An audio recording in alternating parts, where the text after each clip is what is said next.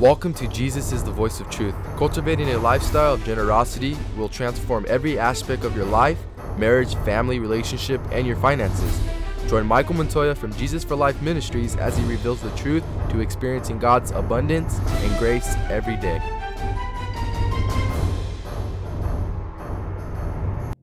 Welcome to Jesus is the Voice of Truth. My name is Michael Montoya. I am a teacher and an evangelist. And today we're going to talk about how we are saved by grace through our faith.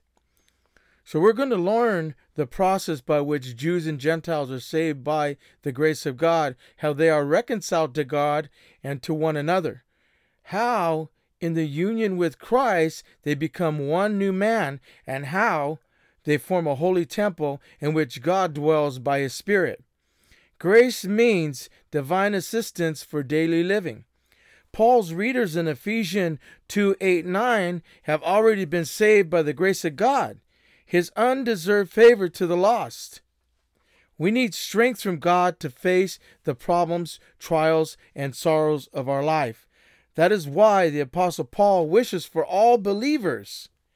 Ephesians 2:8-9 from King James Version, "For by grace are ye saved through faith, and that not of ourselves.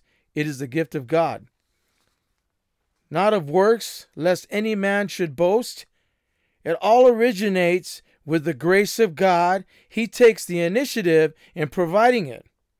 Salvation is given to those who are truly unworthy of it, on the basis of the person and the work of our Lord Jesus Christ. It is given as a present possession.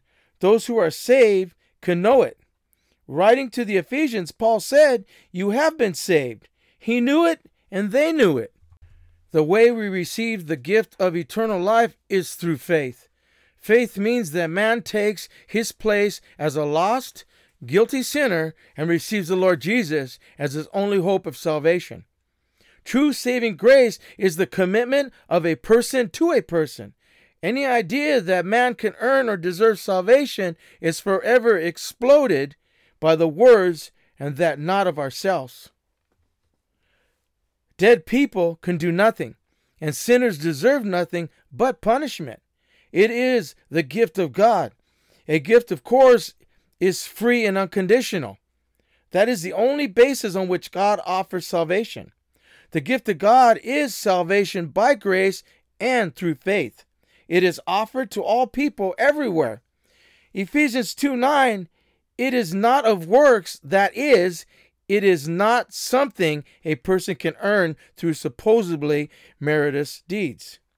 It cannot be earned, for instance, by confirmation, church membership, church attendance, Holy Communion, trying to keep the 10 Commandments, living by the Sermon on the Mount, giving to charity, being a good neighbor, living a moral, respectful life.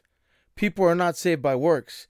And they are not saved by faith plus works. They are saved through faith alone. The minute you add works of any kind or in any amount as a means of gaining eternal life, salvation is no longer by grace.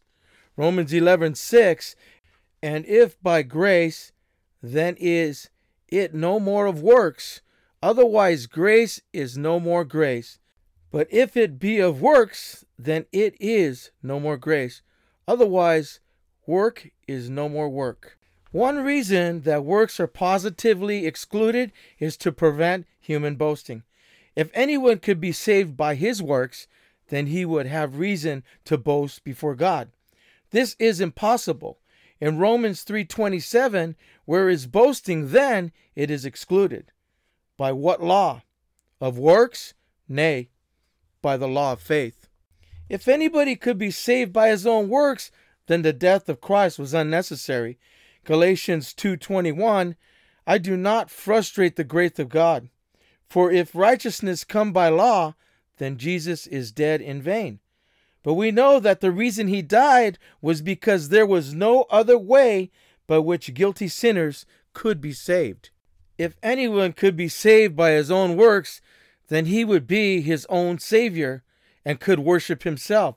But this would be idolatry, and God forbids it, because in Exodus 23, thou shalt have no other gods before me. Even if someone could be saved through faith in Christ plus his own good works, you would have the impossible situation of two saviors, Jesus and the sinner. Christ would then have to share the glory of saviorhood with another, and this he will not do. Isaiah 42:8, I am the Lord, that is my name, and my glory will not give to another, neither my praise to graven images. Finally, if anyone could contribute to his salvation by works, then God would owe it to him. His, too, is impossible. God cannot be indebted to anyone. Romans 11:35, or who hath first given to him, and he shall be recompensated unto him again. In contrast to works, faith excludes boasting. Romans 3:27, where is boasting then? It is excluded. By what law of works? Nay, by the law of faith, because it is non-meritus. A man has no reason to be proud that he has trusted the Lord. Faith in him is the most sane, rational, sensible thing a person could do. To trust one's Creator and Redeemer is only logical and reasonable. If we cannot trust him, who can we trust? I'd like to finish by giving everyone a chance to know Jesus better. Making Jesus the Lord of your life is so great. Prayer of salvation is our first real conversation with God. The prayer of salvation is the most important prayer that you will ever pray. When you're ready to become a Christian, we're ready to have our first real conversation with God, and these are the components. We acknowledge that Jesus Christ is God, and that he came to earth as a man in order to live the sinful life that we could not live, that he died in our place so that we would not have to pay the penalty that we deserve. We confess our past sinful life, living for ourselves and not obeying God. We admit that we are ready to trust Jesus Christ as our Lord and our Savior, and then we ask Jesus to come into our heart, take up residence there, and begin living through us. It begins with having faith in God. We pray the prayer of salvation and we're letting God know that we believe that his word is true. By faith that he has given us, we choose to believe in him.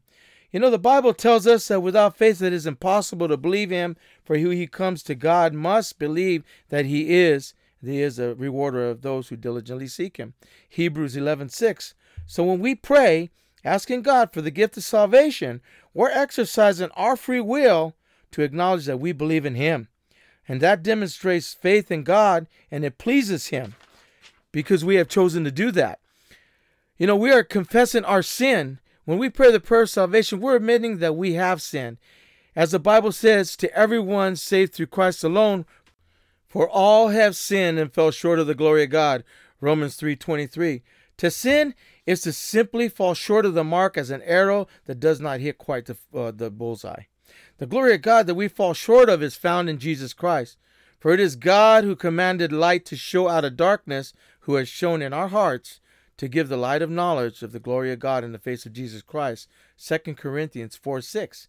So the prayer of salvation then recognizes that Jesus Christ is the only human who ever lived without sin. For he who made him who knew no sin to be sin for us, that we might become the righteousness of God in him.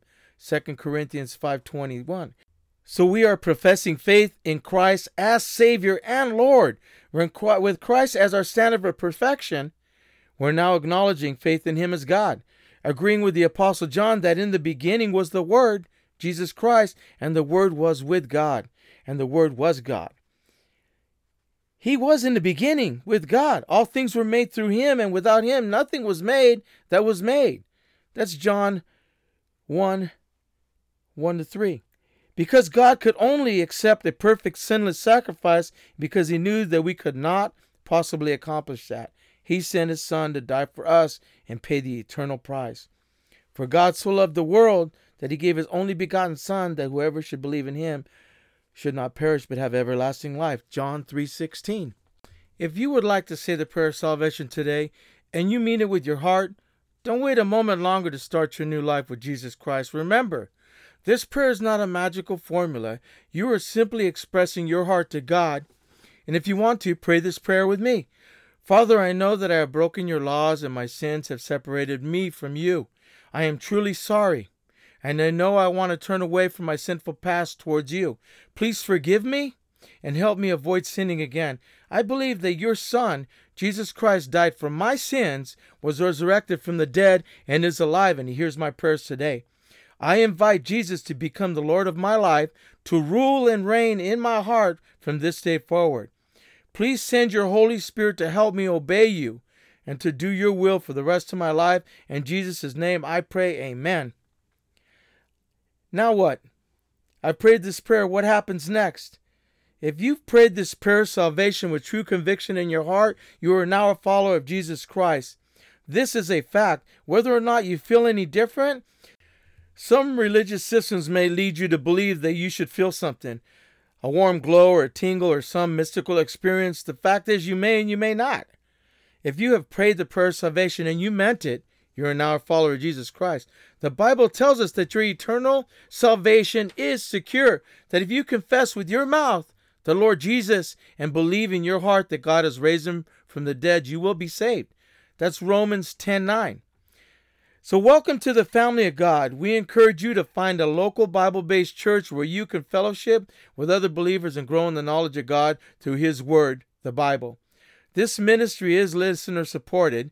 If you feel that you have benefited from this message from God, please consider helping to support this radio ministry and give a gift of any amount so that we can continue to spread the word of God through the power of the Holy Spirit on this ministry platform. Go to JesusIsTheVoiceOfTruth.com.